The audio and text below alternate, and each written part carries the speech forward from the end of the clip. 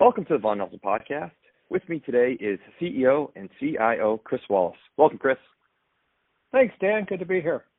Well, Chris, glad you can make it. Considering what's been taking place this week, it's certainly been a wild ride, to say the least. One of the more interesting short spurts of a week that we've seen in some time. And, I guess today, we'll do something a little bit different. I really wanted more to have a conversation around surrounding this past week's volatility and even today's volatility. We're recording this on a Thursday here, the 28th of January, and talk about the implications around the short squeeze of the stocks and the micro caps and what that means. But before we get rolling, could you just briefly explain what has taken place over the past few trading days? Yeah, absolutely. And, like they say, may you live in interesting times, and we certainly do. And this week there's so many different elements of the last 10 years kind of wrapped up in this week, and it really is worth unpacking them because for market participants that are in the weeds every day, they're not surprised by what happened this week, number one. And number two, they know, this isn't the end of something. And I would almost equate what we saw with a short squeeze as the same thing we witnessed a few weeks ago with the storming of the Capitol. Oddly enough, they're actually interrelated when you really look at what's happening in the world. But essentially what happened was, we have a market where it's clearly dominated on the margin, marginal flows coming in are either in the form of passive or kind of a levered player. And it's dominated by quants and not necessarily, individuals with, running through a thoughtful analysis and looking to determine what fair value is necessarily. And when you get into a momentum market and a trending market, you build complacency. And this is no different than, what we saw in the housing environment.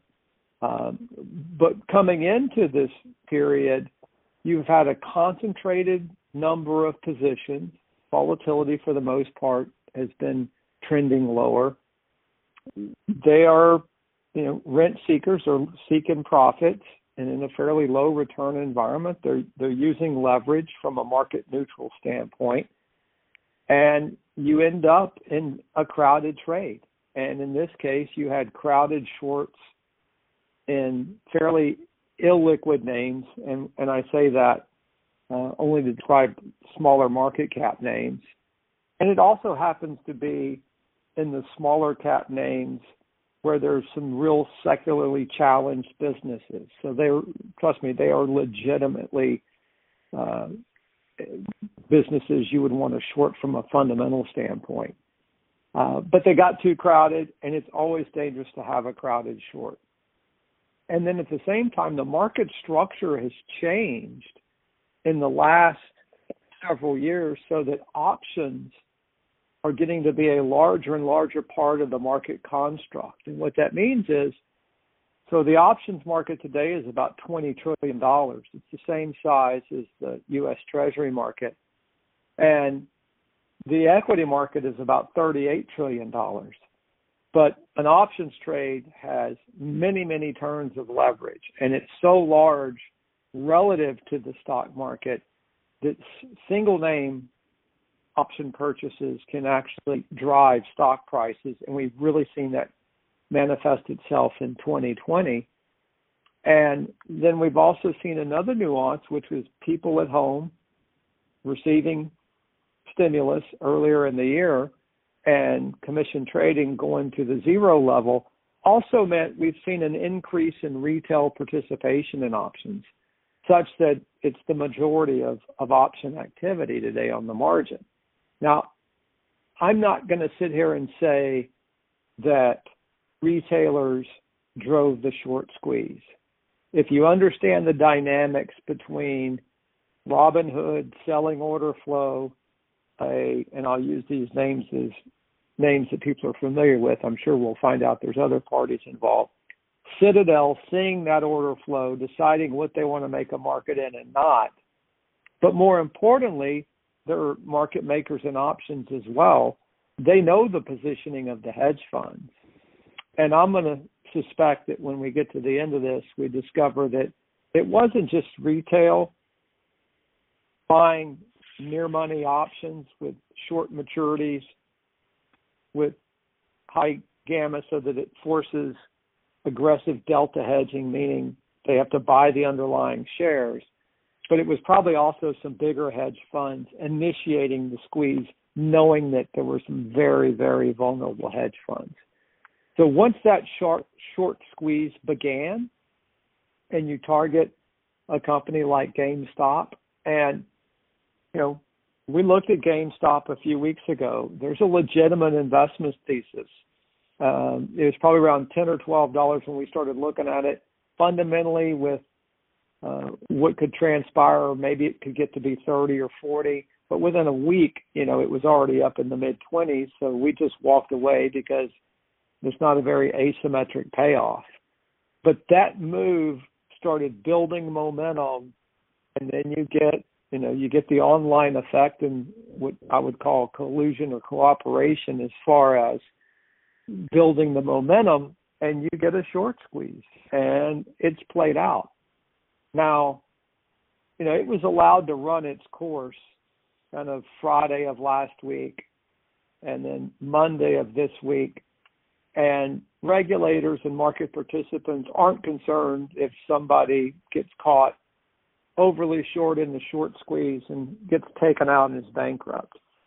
But when it starts to impact broader market structure, that's when they're going to shut things down. And for everybody that says they shouldn't do that, it's not fair, give me a break. It's happened throughout time. Just because you're not aware that's how it works, you know, shame on you. If you think you're going to be allowed to crack the market, it's just not going to happen. It wouldn't matter who you are. And I'm not defending, you know, Wall Street necessarily by any means. There's plenty of games played on both sides, but that's just how the arena works. And what we really saw was we saw the hedge funds degrossing, meaning they were forced to sell their longs and buy their shorts. And I'm talking about a 6 standard deviation event. And we saw it broadening out in micro caps. And that continued for a couple of days, but eventually it causes a vol spike. And volatility yesterday in the broader market, yesterday being Wednesday, spiked at an incredible rate to some critical levels. And that forced the entire market to sell off. Because as volatility rises, if you're running a hedged book or you have margin, your risk parameters or your risk officer is going to say, hey, you need to start unwinding. It doesn't matter whether you think you have good positions or not. You need to take your positions down, take your exposure down.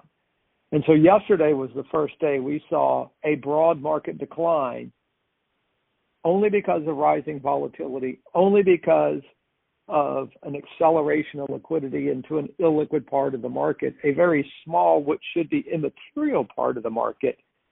But it's what triggered the broader sell-off, and it's what triggered what I think was real coordination yesterday to try to shut these things down.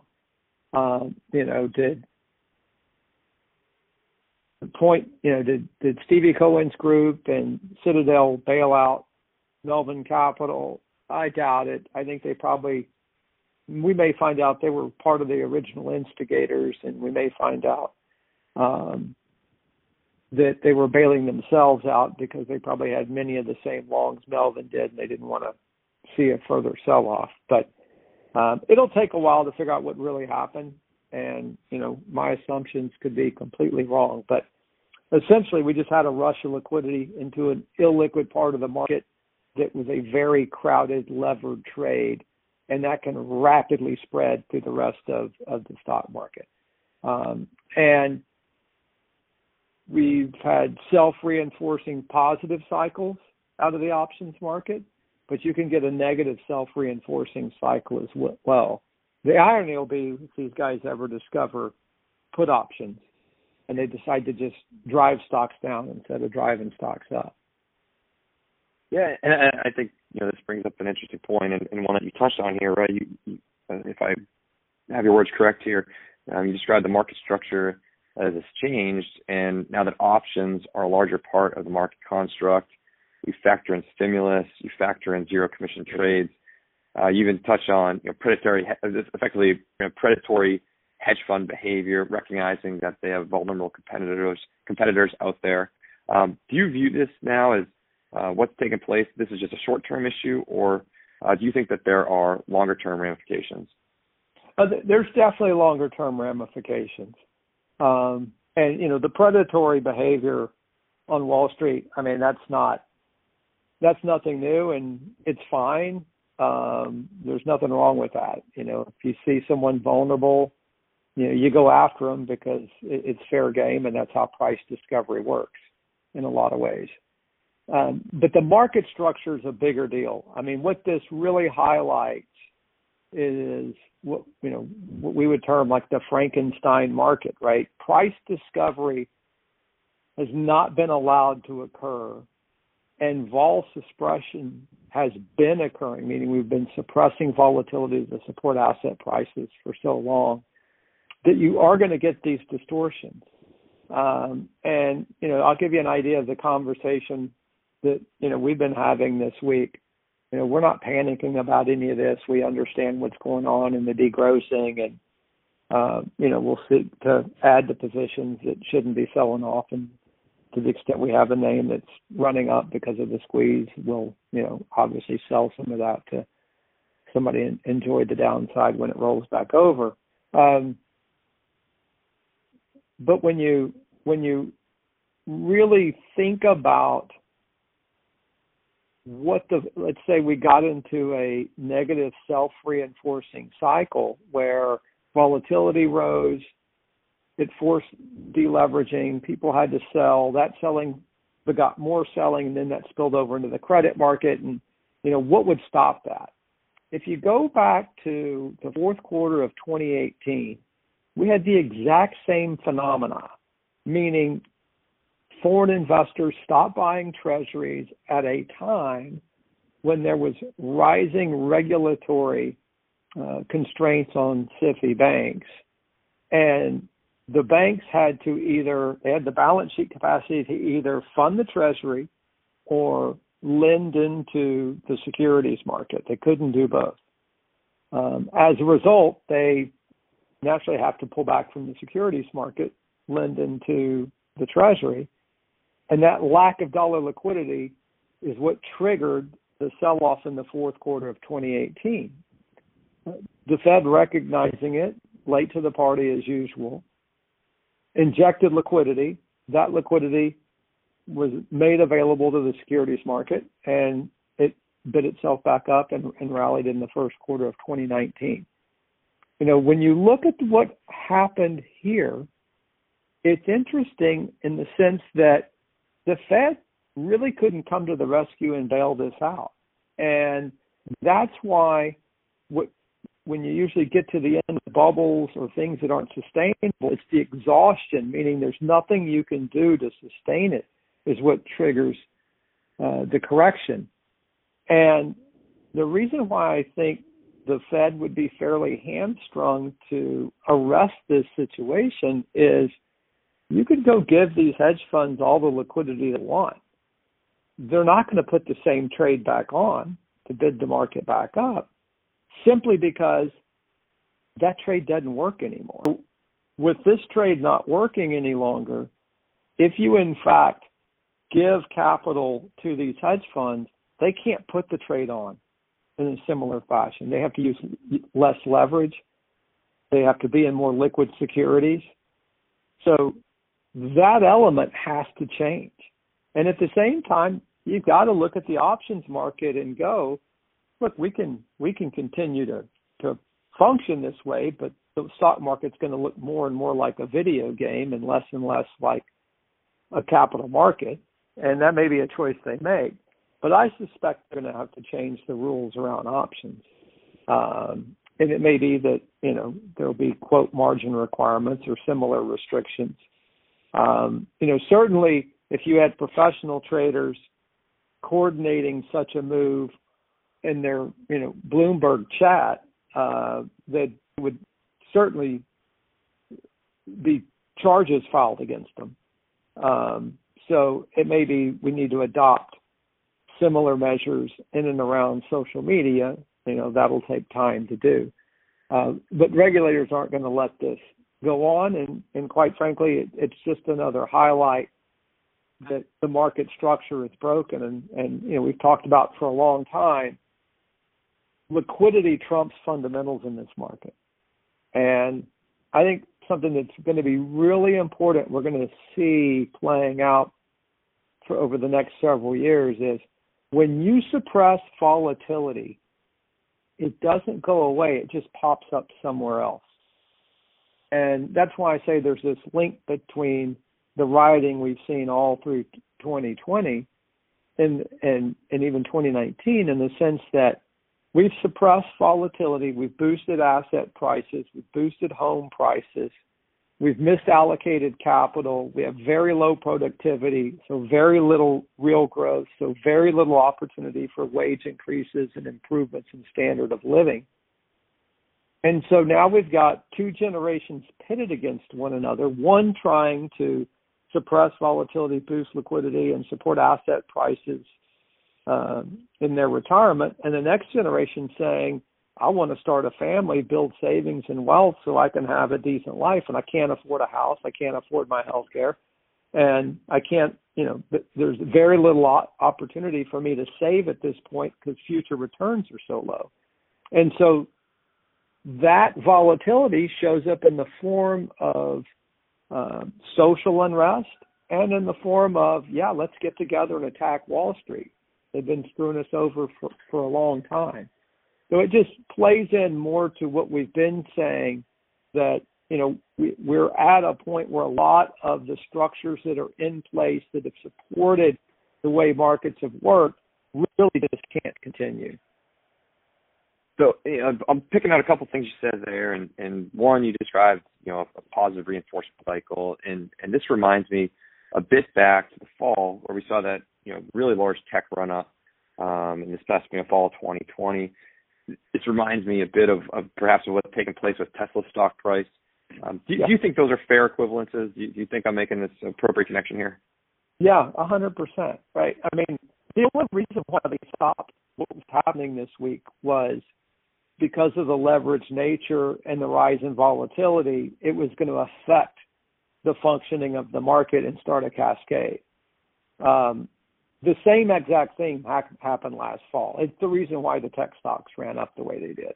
It was all through, it was driven by options activity.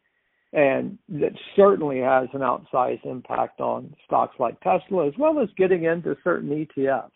And that's why we say, liquidity and flows have a bigger impact on price now than underlying fundamentals. Ultimately, fundamentals are going to play themselves out because eventually all these things start to break down like we're seeing now. And they'll try to put a Band-Aid around it, but, it'll be a temporary fix, and then there'll be an issue that pops up somewhere else, and they'll try to put a Band-Aid around that. And we're going to find, central banks have very, very real limits. I just through involvement with institutional investors, large institutions, everybody as an example is rethinking why I own fixed income. And if they start walking away from investment grade fixed income because it serves very little real purpose in a portfolio, does that mean the Fed's going to step in? And the Fed already is on the hook to fund the deficit. So are we going to print 10 trillion a year in order to do this, 15 trillion? Or are we going to let rates back up to provide real return to allow investors to come in? Either one of those scenarios is a real issue. We let real rates back up, we'll have price discovery and markets will be materially lower. We don't let rates back up and we fix them, and investors will sell securities to the Fed and they will print a ton of money. And that'll have implications on the dollar and inflation expectations and other elements. So, I think these things I think the connections you made are absolutely relevant. And we're going to see other offshoots or other unintended consequences. And while most of the news cycle this week is focused on what our discussion today, the short squeeze stocks, there's a couple other events that I would say are potentially impacting the broader market, aside from the short stock squeeze rally. And looking at two, one, the rising repo rates in China, and then the second, the ECB flagging increased concern around the rising euro. Do you care to just comment on either one of those or both? Yeah, those definitely bear watching.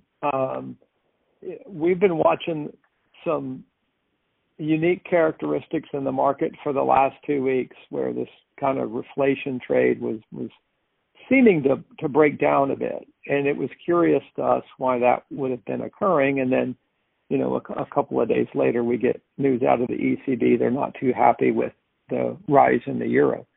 And then at the same time, for the prior 3 or 4 days, we've seen China draining liquidity from the market, trying to drive out speculation.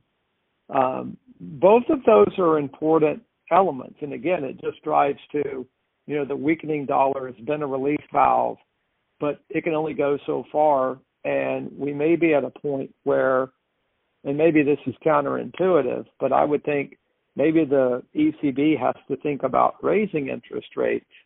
And while normally you think that would strengthen your currency, what it may do is reduce the deflationary pressures in their banking system.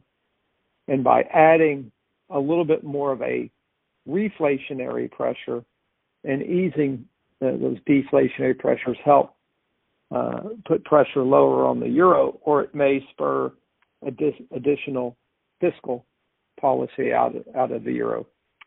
China is a very curious situation now. China in 2020, we certainly say, yay, they had, growth and better growth than anybody else, but we got to look and really dissect where it came from. They were working towards prior to 2020, kind of rebalancing the economy away from supply side, real estate development and towards consumption, and we're making real headway doing that. 2020 really set them back. And we saw a proliferation of credit expansion, all driven on supply side initiatives designed to spur the economy along, and a real fall off in consumption. And that's created massive imbalances. And that's helped kind of drive this reflationary narrative as well. We have seen a peaking in the credit impulse in China. That would tell us that, 9-12 months in the future, we're going to see a slowdown unless we see a reacceleration in that credit impulse. And at the same time, we've seen the very initial indications that we may have a slowdown in the industrial recovery in the back half of this year. And back half meaning well into the back half. And as I would use the analogy of the old canary in the coal mine, the only evidence we've seen so far is that the canary sneezed, right? It's not coughing and it's not near death. There needs to be a lot more confirming indicators. But both of those things bear watching, either a more competitive dynamic against the dollar, which would tighten up the inflationary trade, or further weakness out of China, or further confirmation out of shorter-term indicators that the industrial cycle's peaking.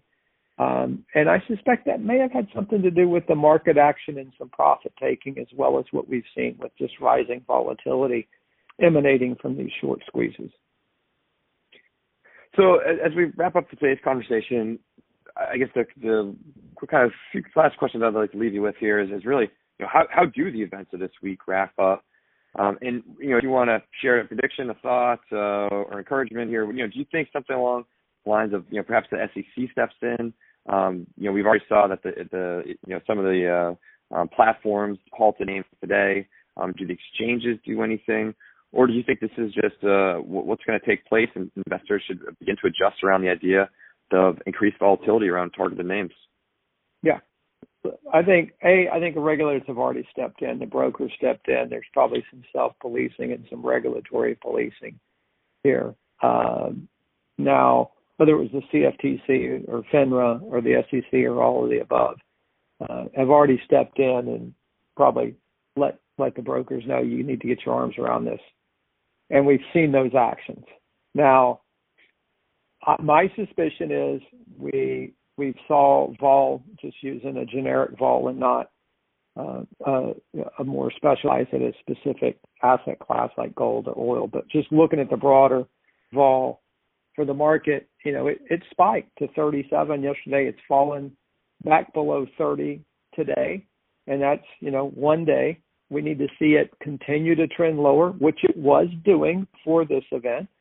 And if it stays below 30, we can start to put together a base that we can move from based on earnings and other fundamental news. As it relates to broader volatility, what do investors need to think about? They need to understand that equity volatility has been increasing the last couple of years, and it is going to continue to increase, whether that's the broad market or individual securities. The other thing to note as far as whether yesterday's vol event was a one-time event was cross-asset volatility hasn't really changed. We saw very little movement out of the dollar and very little movement out of treasuries or commodities. So, what happened in the equity markets so far has been contained there. But just because of the structure of the market, the very fact that passive continues to get larger and larger, that means there are not what I would call natural counterparties, and you're going to see rising vol conditions. If we're allowed any price discovery in this market, you're going to see dramatically increased vol, and you're going to see, real changes in broad asset classes. Now, I think we'll get there at some point, but it will be probably years in the making. I think the rise in passive as it continues to boost vol, the Fed and others may use it as an excuse to start buying equities and just print the money to do that. But that's the contorted world we're in. I think that's said very, very well. That is the contorted world we're in, and I can't wait to see where we end up.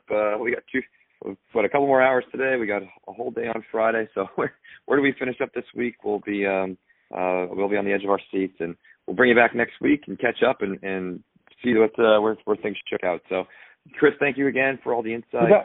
Certainly enjoyed it, and we will talk soon. Thank you. Sounds good. Thanks, Dan. The views, information, and/or opinions expressed during this podcast are solely those of the individuals involved and do not necessarily represent those of Vaughan Nelson and its employees. Vaughan Nelson does not verify and assumes no responsibility for the accuracy of any of the information contained in the podcast.